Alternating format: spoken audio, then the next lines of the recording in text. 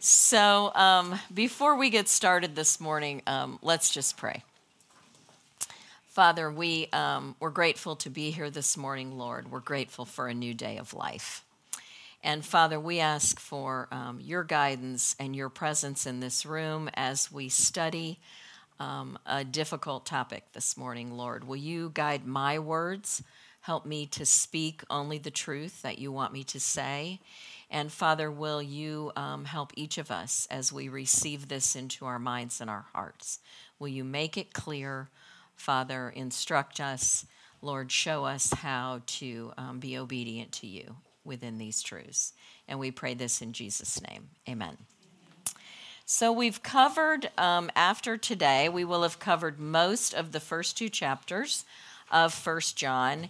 And as Lisa introduced us at the very beginning, John covers a lot of things, and then he circles back around, and then he covers something new, and he circles back around again. But I was thinking as I was preparing about all the really substantive things that we have already talked about in these first two chapters. We've talked about what it means to live in the light or in the darkness, how to have fellowship with the Father and the Son. We've talked about how to be honest about our sin, how to recognize the need for our obedience, how to avoid the fleeting things of the world in lieu of the things that are eternal.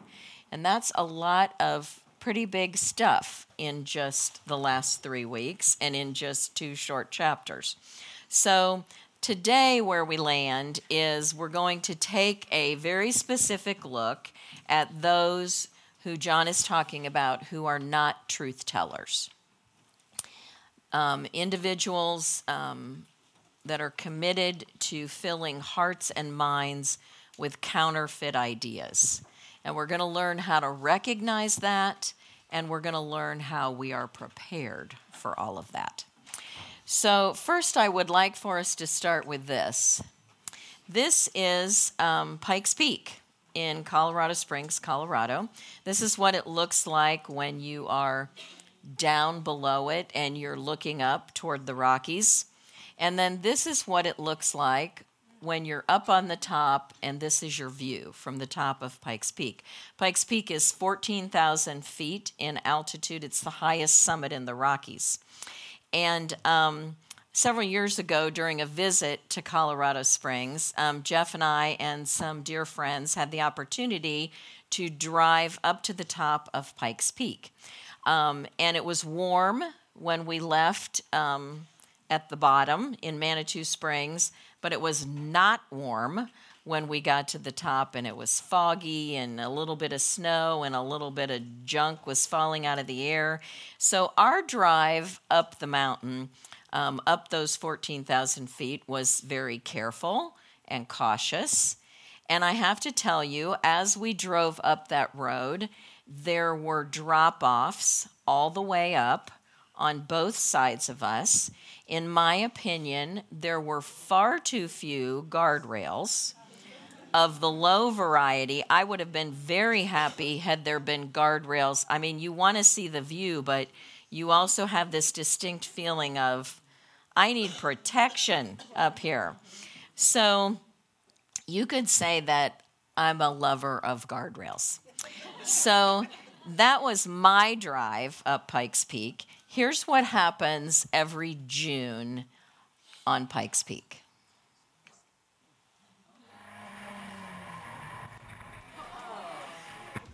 They call it the race to the clouds, a dangerous hill climb like no other, up a mountain that has claimed many lives.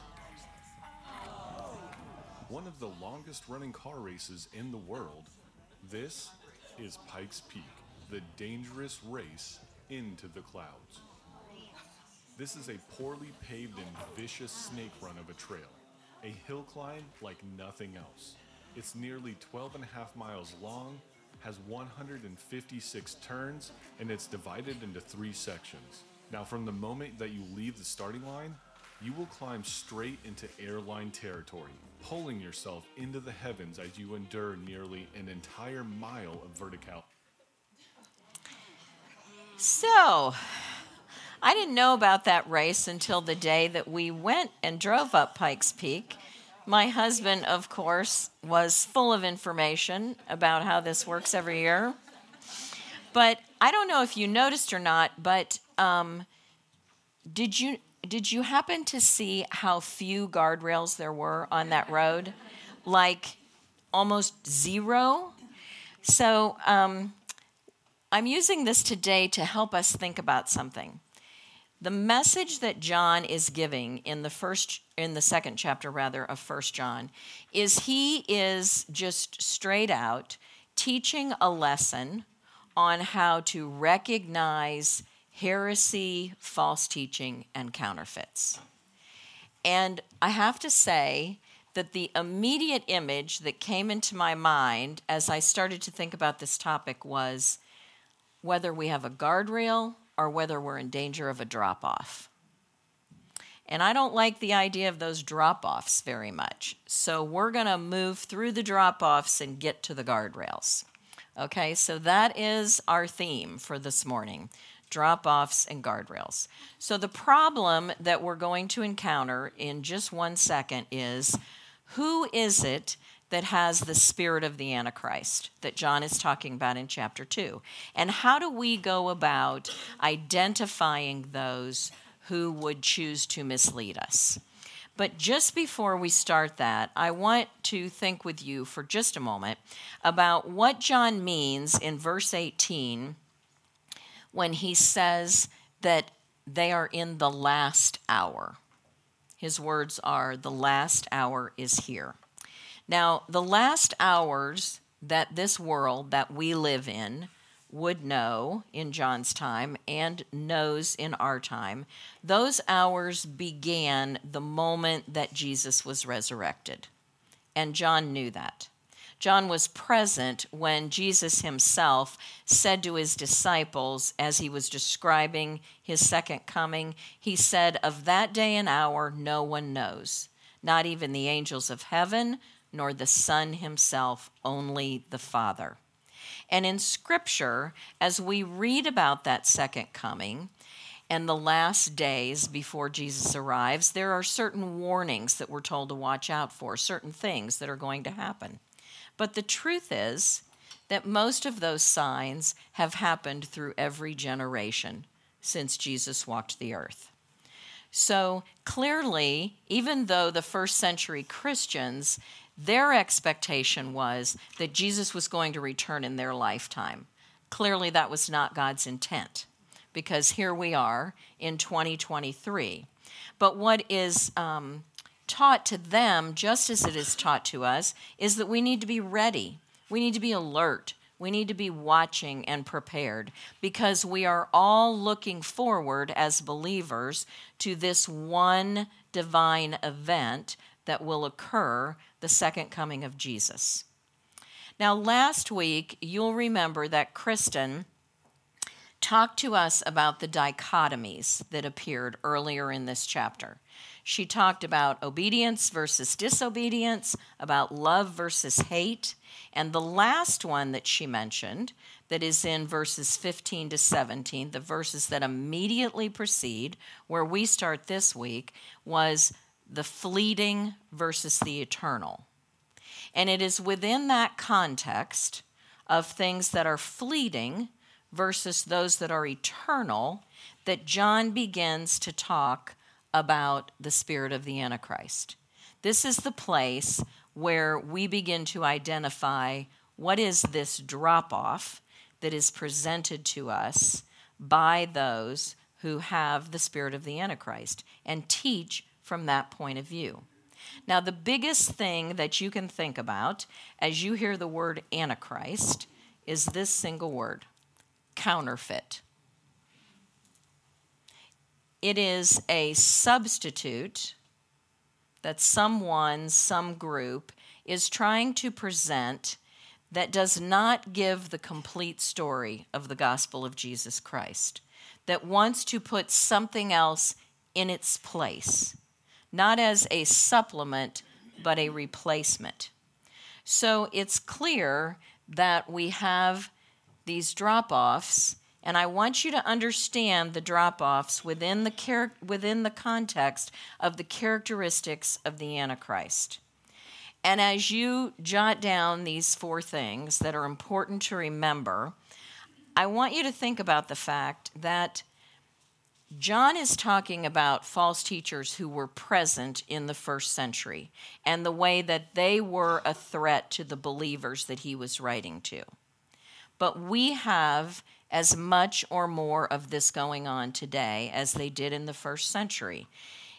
It's not just in people who are talking to us the way these things would have been transferred in John's day, but we have it on the shelves in our bookstores, on television, on social media, in classrooms, behind some pulpits. There are theories, teachings, and philosophies that are all around us all the time, all around our children, our college students. And none of them are based on a real encounter with the Lord Jesus Christ. They are, in fact, counterfeits. So this is how we go about recognizing the work and words of those who have the spirit of the Antichrist. First of all, the very word itself, Antichrist, when we hear that prefix, anti, what do we think of? Against, the opposite of, a rival to this thing. You know, we have antifreeze so that our car fluids don't freeze up. We talk about someone who might be antisocial, who can't cope very well in a room full of people. We take antibiotics because they are the opposite of the bacteria that is invading and brings us illness and disease. So basically, when we think of something being against Christ, this is a teaching or a philosophy that says that Jesus is not the Messiah, that he did not come from the Father, that he did not walk the earth as the Son of God, fully man and fully God at the same time. And by denying those things, they are denying that Jesus came as the sacrifice and the atonement for my sins and yours. Now, I want to make a clarification here because I don't want there to be any confusion. I am not talking about people who, as believers, sometimes have doubts about exactly what something means or exactly how much God loves them or how they know and interpret certain things. I'm not talking about people who have strayed away for a season from what God originally wanted them to do. Antichrists are people whose beliefs are pronounced. It's clear in what they say and teach that they're not teaching from normal struggles of faith. They are promoting outright heresy, which is a conscious, willful departure from the basic tenets of belief in God. And when I say basic tenets, I mean things like the truth of the Trinity, the Father, the Son, the Holy Spirit, Jesus' deity and humanity, his atoning death and resurrection. So by definition, because they deny all of that, they are not Christians. False teachers are plentiful, and we need to remember that. In John's day and in ours, he says right here in Scripture, there are many of them. They're all around us. And sometimes we experience these opposing views so often that we begin to not even really think of it as false teaching. And so often it sounds okay. You know, the portion that we hear, and as far as it goes, it sounds okay. But the problem is that it's inadequate. It doesn't go far enough. You know, we hear that we can live our best lives through self-fulfillment, but it never approaches the truth about Jesus Christ. There are 11 major world religions.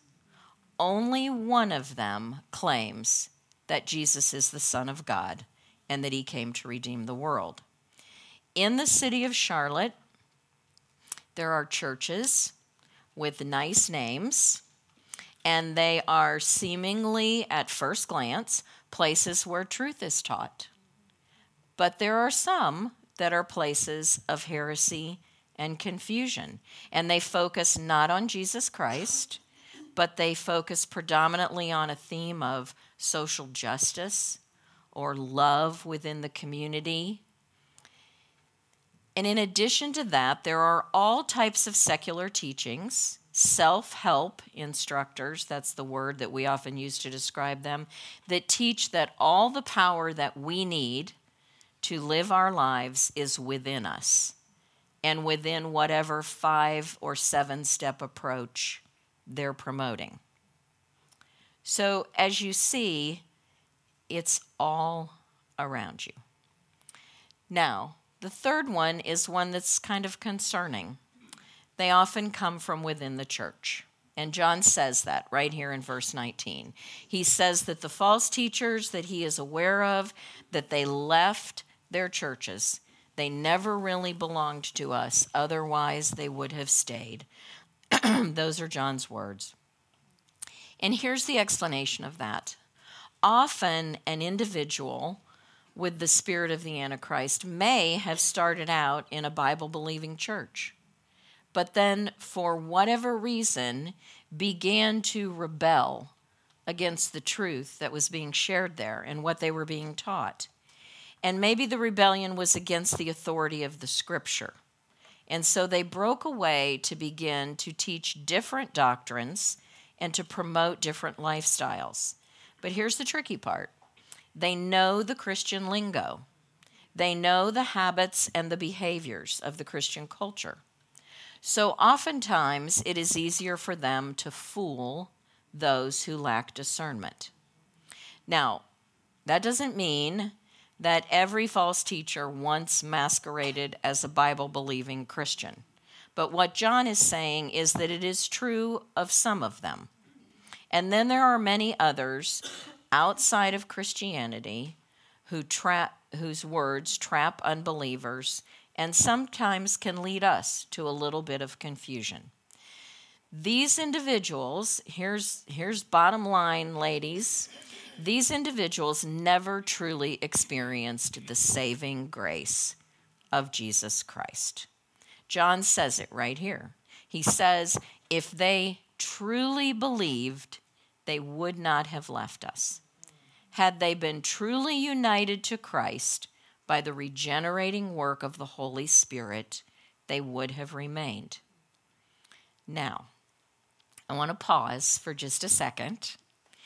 How many of you would say right now that on a scale of 1 to 10 of uncomfortableness with the topic, you're somewhere on that scale?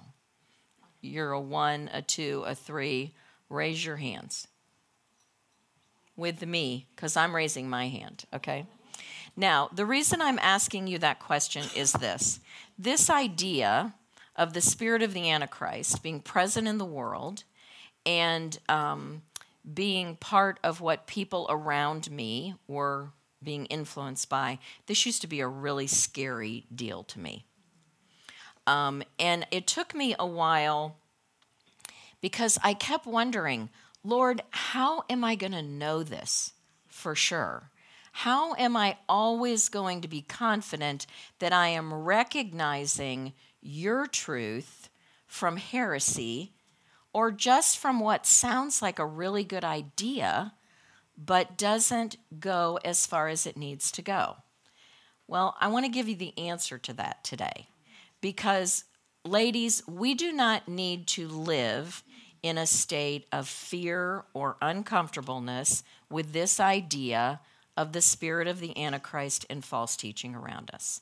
What I needed to learn and what each of us needs to walk out of here today knowing is that there is no fear of this because we live in the light of Jesus Christ. And you live in the light of Jesus Christ, as we have been over now multiple times, because you made a decision that you would claim him as your Savior and as the Son of God. And the moment that you did that, God put guardrails around you. Guardrails that prevent you from the drop-offs.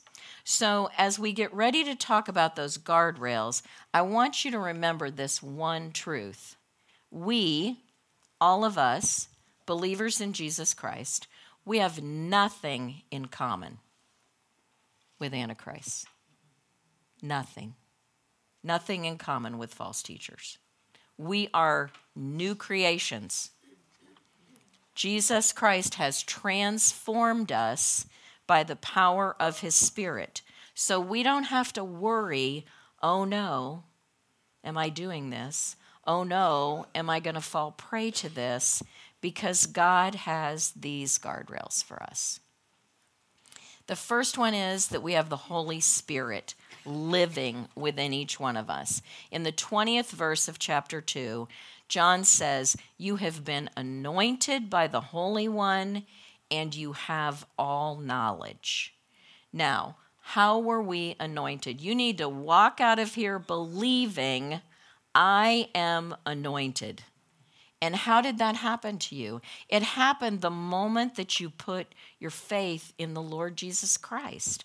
Because we are promised in Scripture that the moment we do that, the Holy Spirit is given to live in us, to teach us, to show us the things that we need to know. John assures these readers in the 27th verse, he says, the Spirit teaches you. And he is teaching you this morning, ladies, through the study of the Bible, through the study of his scriptures. He was teaching you before you walked in here today when you did your lesson. He teaches you through the teaching of faithful believers in Jesus Christ, through the reading of scripture, through the words of fellow believers who encourage you. And the Holy Spirit himself speaks into your minds. All those resources are available to the Holy Spirit to change you and grow you from the inside out. In Ephesians 1:13 and 14, I love this passage of Scripture. Paul wrote, "And now you have also heard the truth, the good news that God saves you. And when you believed in Christ, he identified you as his own by giving you the Holy Spirit, who he promised long ago." The Spirit is God's guarantee that he will give us the inheritance he promised and that he has purchased us to be his own people. He did this so we would praise and glorify him. That's who you are. You are God's anointed with the Holy Spirit living inside you today. Now, the second thing is that we know God's saving truth. And how can we be sure of that? Because of number one. Because it is the job of the Holy Spirit to guide us into all truth. In Jesus' own words, in the 16th chapter of the Gospel of John, he says the presence of the Spirit in your life brings you permanent spiritual knowledge. It is not a matter, please hear this, it is not a matter of you knowing everything that the Bible says. It's not a matter of you knowing every detail, every scripture, every reference. That is not the point here. The point is that you know the saving truth of Jesus Christ. That if you had to today explain the gospel to another person, every one of you in this room could do that. Every one of you could say, the gospel is that Jesus came to earth as God's Son, died and was resurrected for my sins and for yours. In 2 Peter 2:3, when we were studying that last semester, Peter wrote that God has given us everything we need for life and godliness. Now, one more thought on number 2 right here about God's saving truth. We're told in the 4th chapter that we studied in this week's lesson, in those first 6 verses of chapter 4, John makes reference to the fact that we should test the spirits, that we should be able to know the difference between words that are motivated by the Spirit, the Holy Spirit, and by the Spirit of Jesus Christ, versus words that could be motivated by an Antichrist. And how is it that we have the sensitivity to do that? How is it that you and I can sense the difference between truth and falsehood? It's really simple. It's really not complicated. The Holy Spirit gives us the ability to do that. When you are in a tricky place and you're trying to sort that out, He is present with you, speaking into your mind. And when you have that sense within you that something about this is not quite right, that is the Spirit of God prompting you to ask yourself, is this consistent with what I know about the gospel of Jesus Christ? Finally, we've been given discernment. Discernment is a really important word because it means that you and I have been given the ability to know when things are right and when they are not. And because the work of the Spirit impresses that gospel into us, we can tell the difference between truth and error. We don't have to walk around thinking, am I going to know? Am I going to know? You're going to know. And when you know, and when you have that check within you of, I'm not sure this is okay, you need to go with that. You need to accept the fact that the Spirit is moving in your life. Now, I want to tell you, ladies, you are engaging every week right now in one of the practices that builds discernment in your heart and in your mind. You are studying the Word of God. It is the Word that transforms, that challenges us every week. And at any moment that you are concerned about something you are hearing or seeing and whether or not it is consistent with that Word, all you have to do is say, Lord, I need some personal discernment here. And He's going to give that to you. He has promised it to you. And if you fear that someone else you know is falling into the prey of false teaching, then your role is to pray for that person and to ask the Lord to bring them away from that, to give them the discernment not to follow that. And remember from chapter 1 of 1 John, you are in constant fellowship with the Father and the Son. You are never away from God's love and protection. So let's wrap this up. I guess you can probably tell I have a little passion for this topic this morning. Okay, so the oldest of our 2 sons, when he was a senior in high school, he went with his class to New York City on a class trip. And they thought they were something.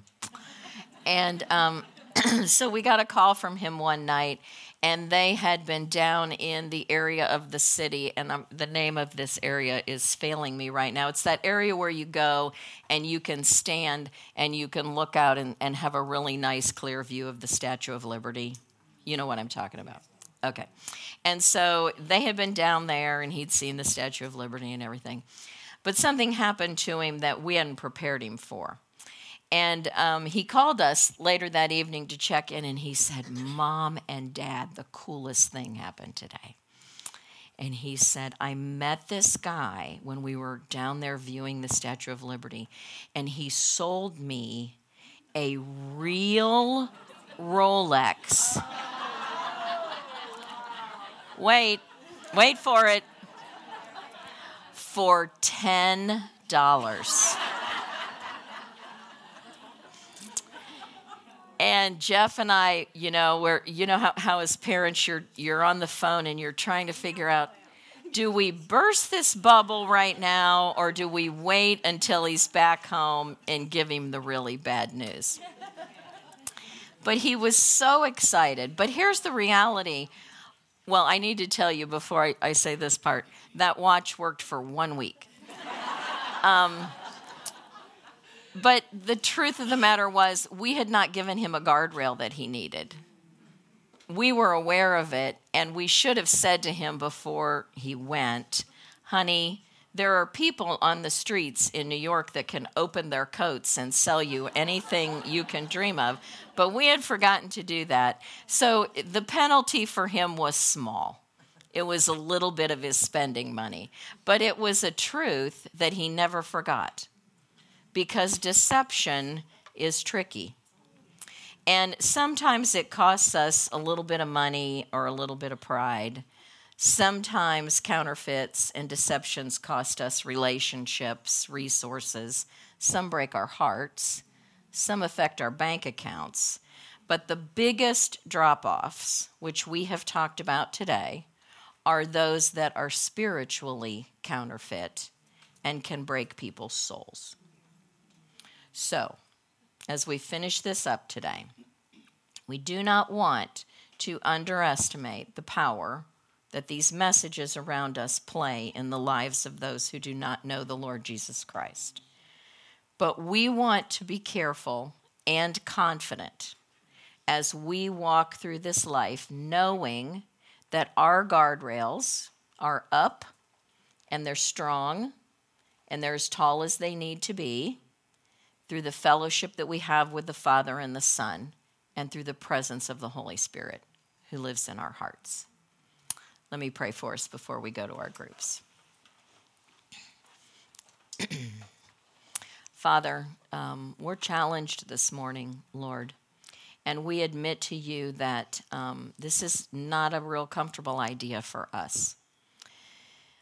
So we pray, Lord, that you will continue to strengthen us in your word, to strengthen our hearts and minds, and Father, to give us the assurance that we need, the strong assurance that your Spirit lives within us and that you will always show us truth from error. So, Lord, as we discuss this lesson, I pray that it will become ever more clear to us. And we thank you for these protections, and we praise you in the name of Jesus. Amen.